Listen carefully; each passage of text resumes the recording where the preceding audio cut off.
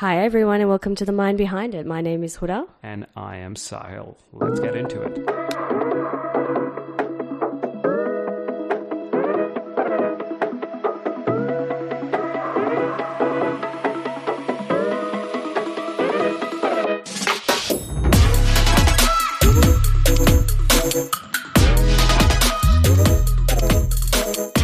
Hi, I'm Barbara King.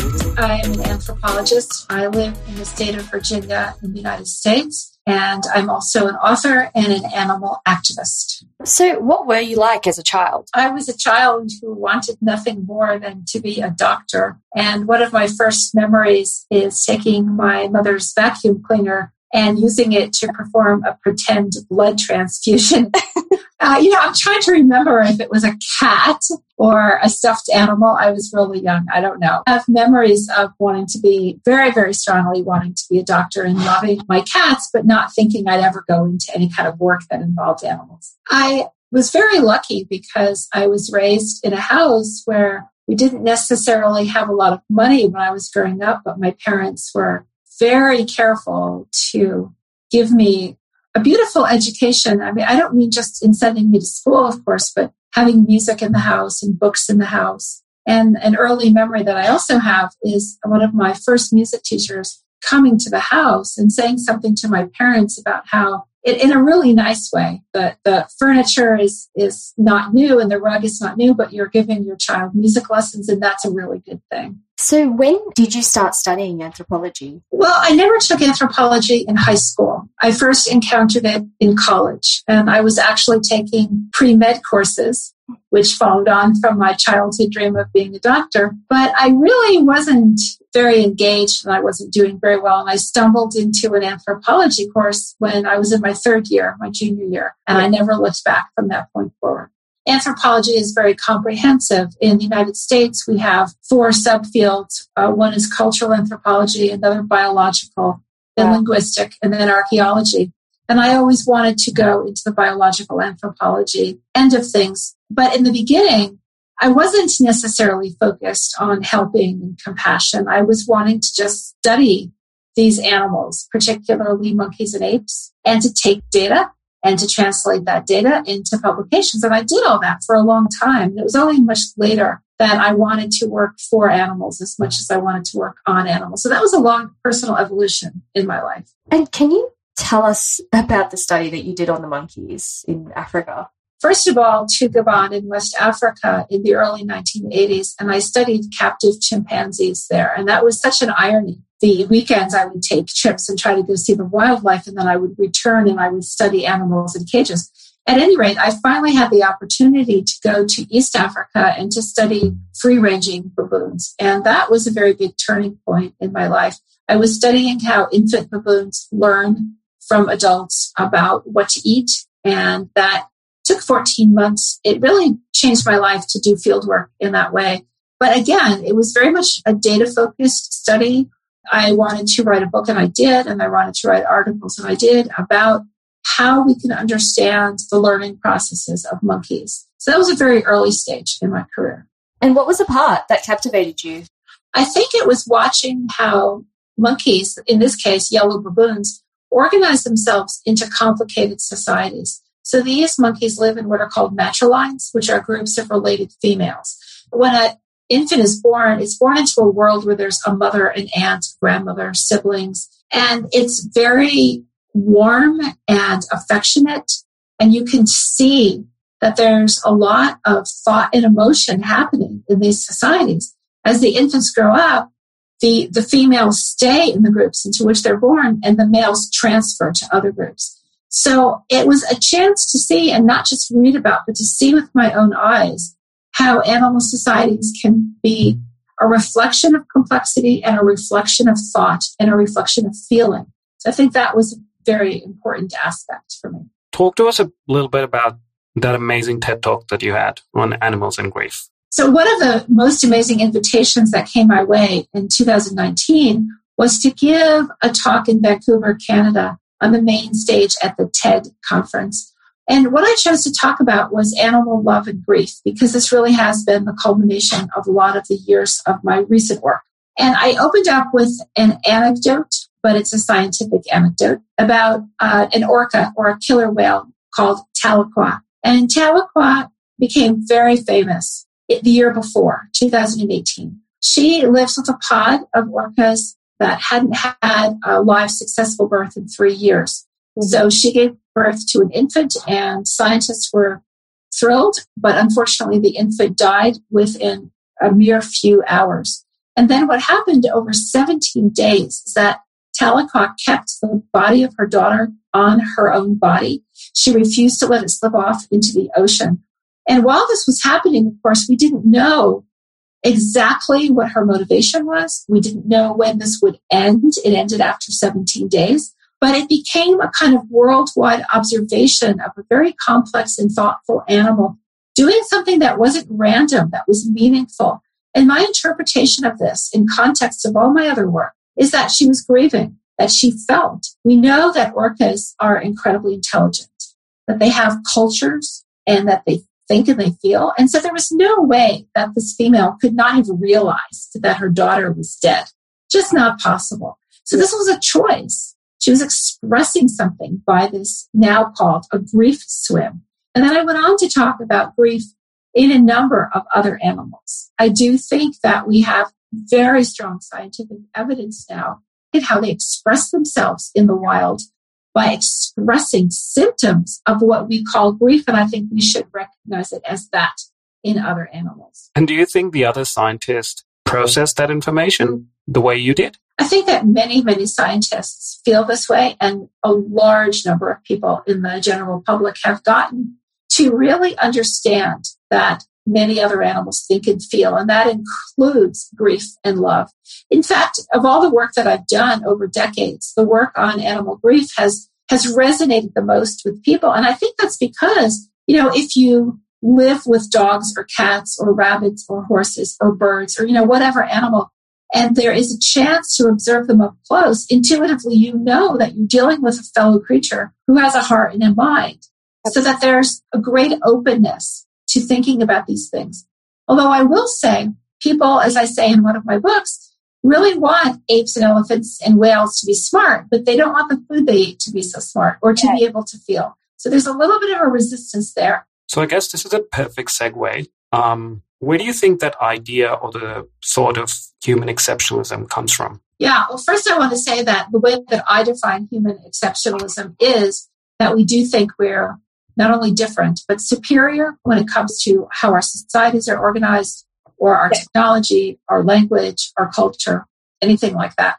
Yeah. And is it evolutionary and a scientific fact that we are unique because each species is unique? But exceptionalism takes it further to morph that uniqueness into being better or superior. And I think that distinction is one that I often try to talk with my students about, because evolutionary theory compels us to understand each species is unique.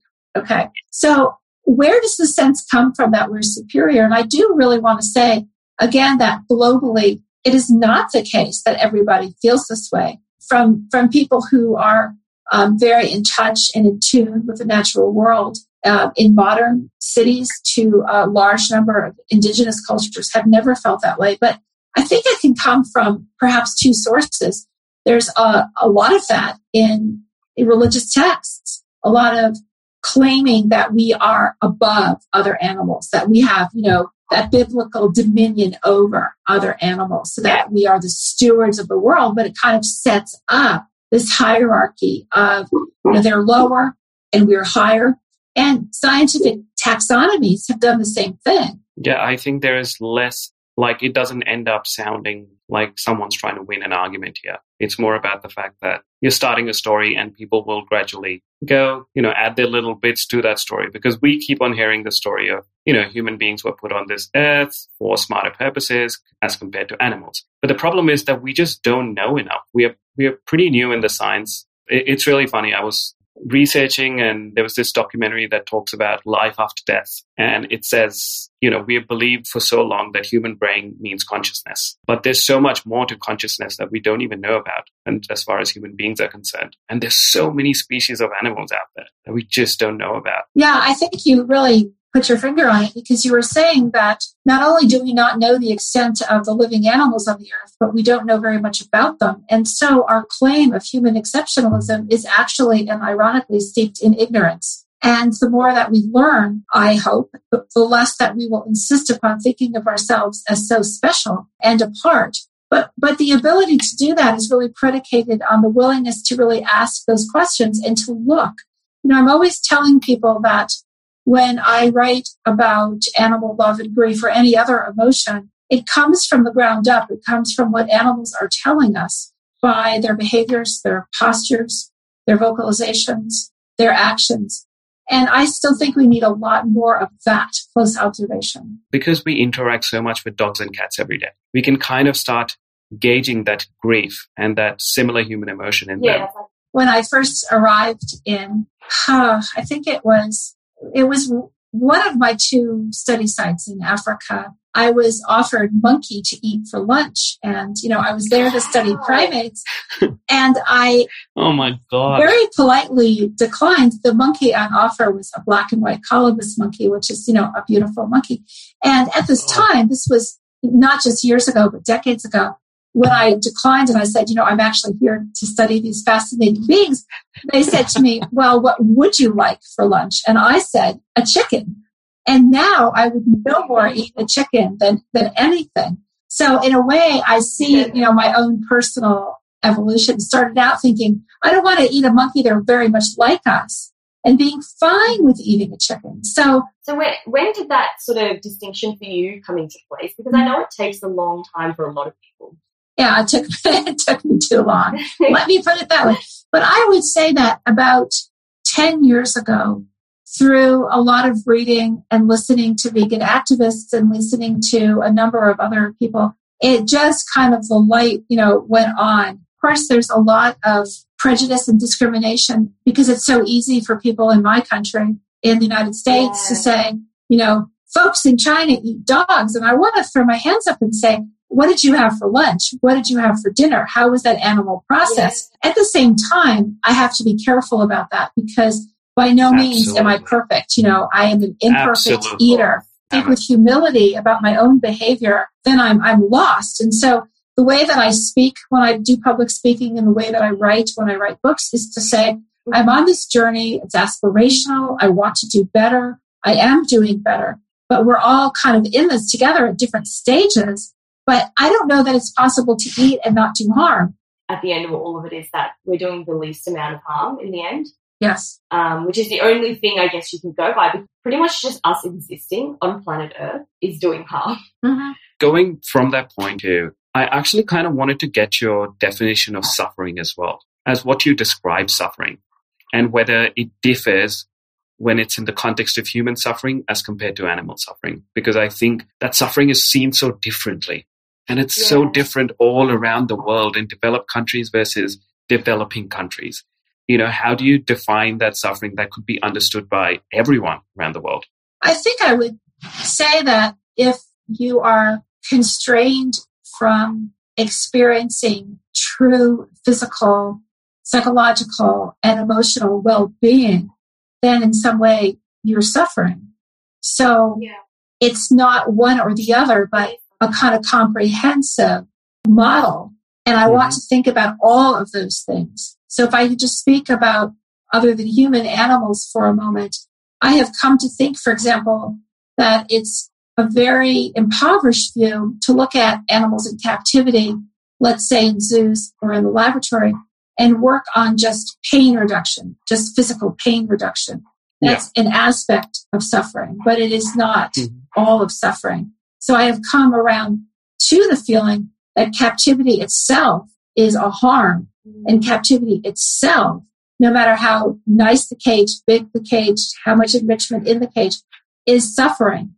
And so we could extend that to think about humans in any number of ways, perhaps incarceration or perhaps inability to live in fair, decent housing, any number of things that impact physical, psychological, and emotional well-being, I think needs to be seen as suffering. So I had this discussion with a good actor friend of mine who actually works part-time in a zoo, and she is obsessed with animals. She loves animals. And I'm like, well, how do you feel about working in a zoo? And she said, well, I think it's the best thing that could happen to the animals. I'm like, really? And she's like, yeah, because we are protecting them. So I just wanted to know your opinion on that. Well, it's complicated in the sense that, and I'm not suggesting this is what your friend means in any way, but some people have told me, animals don't belong in zoos. They do so much better in the wild. Well, of course, our species has so thoroughly screwed up the wild that in case, we can't just say this is a paradise for animals, because most of the world is very much not. I mean, all we have to do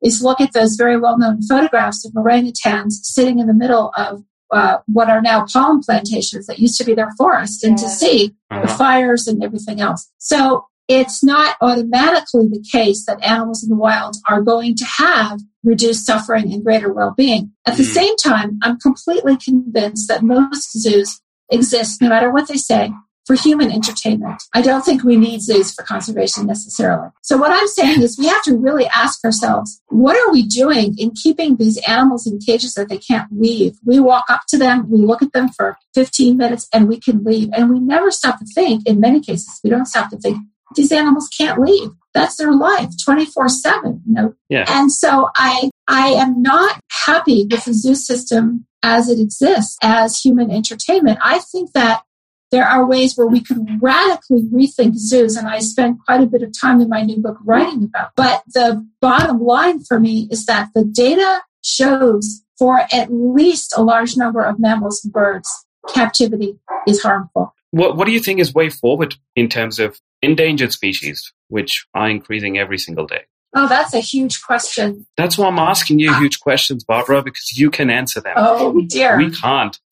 We are mere models. We can't. Oh, now I'm in trouble. Well, of course, I think we need to begin to think in more ecosystemic terms rather than, saving the tigers, saving the pandas, saving the chimpanzees. Thinking about large patches of land, putting the money that we now put into initiatives like zoos. I mean, $45 million here for a gorilla habitat, $50 million here for an elephant habitat. Now, these are perhaps small sums in the scheme of things, but they add up. So our priorities need to be different. It is also the case that I should qualify my own statement, because I said captivity is harmful, but sanctuaries are also captivity.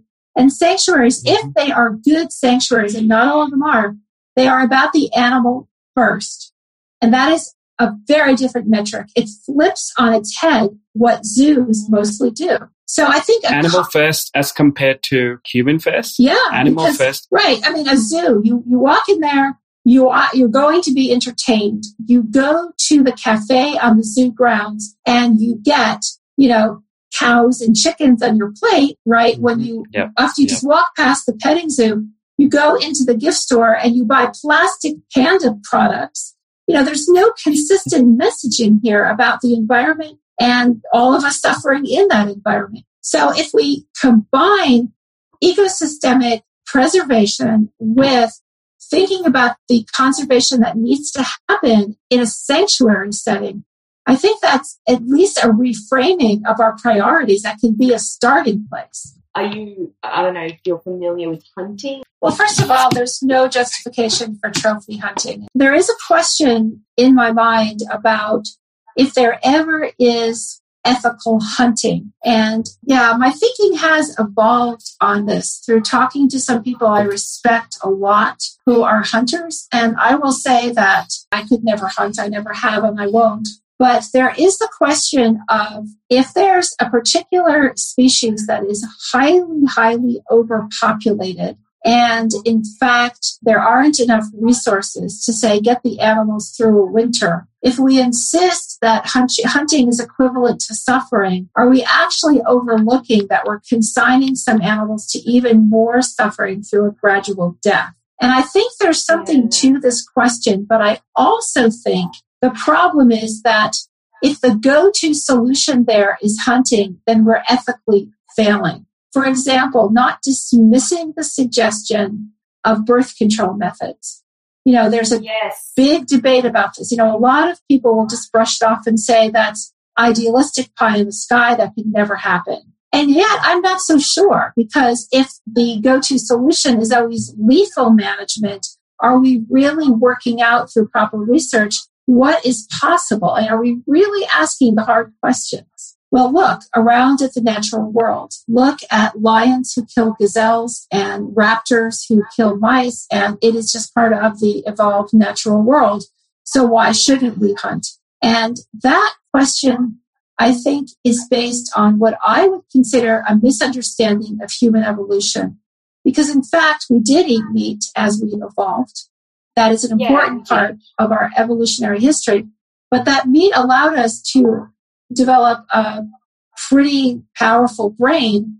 And if that brain is good for anything, it should be good for compassion and empathy and looking at how we deal with the world. There truly are people, of course, across the world who are subsistence hunters who need to hunt to feed their families. And I am not about to sit here and tell them what to do any more than I'm going to insist that the world has to go vegan right now. What do we do with millions of people who depend on chicken and fish for protein and hunting for protein? Well, exactly. That's the thing. Yeah, it's not up to me to tell them what it is to be ethical. It's up to me to say we need a systemic rethinking of our food systems, and that right now, as a white person with a fair number of resources, I had better be doing my part because I can do my part. And as an anthropologist, I am not going to be lecturing other societies across the world. This is not going to happen. Yeah. Well, I actually find I'm having trouble with this idea more and more because they feel like they have better resources now, that people who have resources can deal with it. But I think there needs to be a global effort. It should be a priority for third world countries as well to have education around protecting the environment because there's not enough being done. I think that my answer is not to say that I want to absolve anyone from ethical thinking and action, but rather that it is wrong to make pronouncements as if the burden should be equally shared when the problem has not been equally caused. This goes back to my sort of love of reducitarian thinking, this idea that to the extent that every individual, group, and society can manage what we all need to do urgently, but at the same time working globally to ensure that we can all do that more and more. There's going to be a differential set of abilities and capacities according to what situation you find yourself in. Yeah, absolutely. And I think that's one of the top 3 ways we can, it just means step by step. Here in the States, Brian Cateman, who has put together the Reducitarian Foundation and really popularized here that term. It's not a binary. It's not either or. Any motivation to eat less meat and dairy is good, whether it's your health, the climate crisis, or animal suffering. We're on the same team. We're all in this together. And I like that message, and I find that message powerful. At the same time, I would say we need to really push ourselves, try harder and harder. And for me, I was eating, for example, until really fairly recently, I was eating salmon, and I don't do that anymore. I have changed to non-dairy milk. I've changed to non-dairy butter. I've changed to non-dairy ice cream. And this is to say that it is incremental, but that we can all challenge ourselves. Yeah, that's very true. And before we do forget, I actually really just want to talk about your book, your new one. That's Animals' Best Friend. The subtitle is important to me. It is compassion to work for animals in captivity and in the wild. And as we're talking now, we're 3 weeks from publication, and I'm very, very excited about this book. It's my 7th book. So many of us in the world really grasp the fact that a huge variety of animals think and feel pretty profoundly. So the question is, okay, you know that. What are you going to do about it? How can we in our daily lives make things better for animals? Or as I say in my TED Talk, how can we be better and do better for animals? So in the book, it's very, very highly personal. I talk about, for example, surviving a really difficult cancer surgery, chemotherapy, and radiation treatment, and how that's made me think about animals in laboratories, how that's made me think about this idea that we're supposed to use animal models sort of first to solve health problems, which I no longer think is good science at all. We're surrounded by animals. We live with animals. Every day there's something that we can do. I really think almost all of us. And I want to talk about how I have learned to get better not perfect, but better at doing these things, and why I want us all to keep having these hard conversations. Yeah. Well, watching this documentary, you should watch it if you have time. It's called Surviving Death, and it's about people who kind of had a near-death experience where their heart stopped working, and it's so amazing when they came back to life, they changed completely. Yeah, it's funny how that happens. Well, you see, I get that because, of course, I did not have that experience, but my experience was that I was in academia and I was fortunate to be teaching at a good college with very good students in an anthropology department. And about a year after this treatment ended, which was, pretty hard, I said, I think I'm going to just do my writing and speaking full time. And a colleague asked me, "Oh, are you leaving because of cancer?" Yes, but not the way you think. In other words, I don't have cancer. I am a very fortunate cancer survivor, but it made me think, what do I want to do with the rest of my life? Yeah. And it's time to step up, It's really powerful. I can't wait to actually read it. Thank you. And I have a number of online events that will be advertised on barbarajking.com. They will all be listed there. Meanwhile, go to YouTube, type in Grief and Love in the Animal Kingdom. Thanks. Thank you so much for giving us your time. Thank you so much. Bye. All right, bye. See you, Barbara.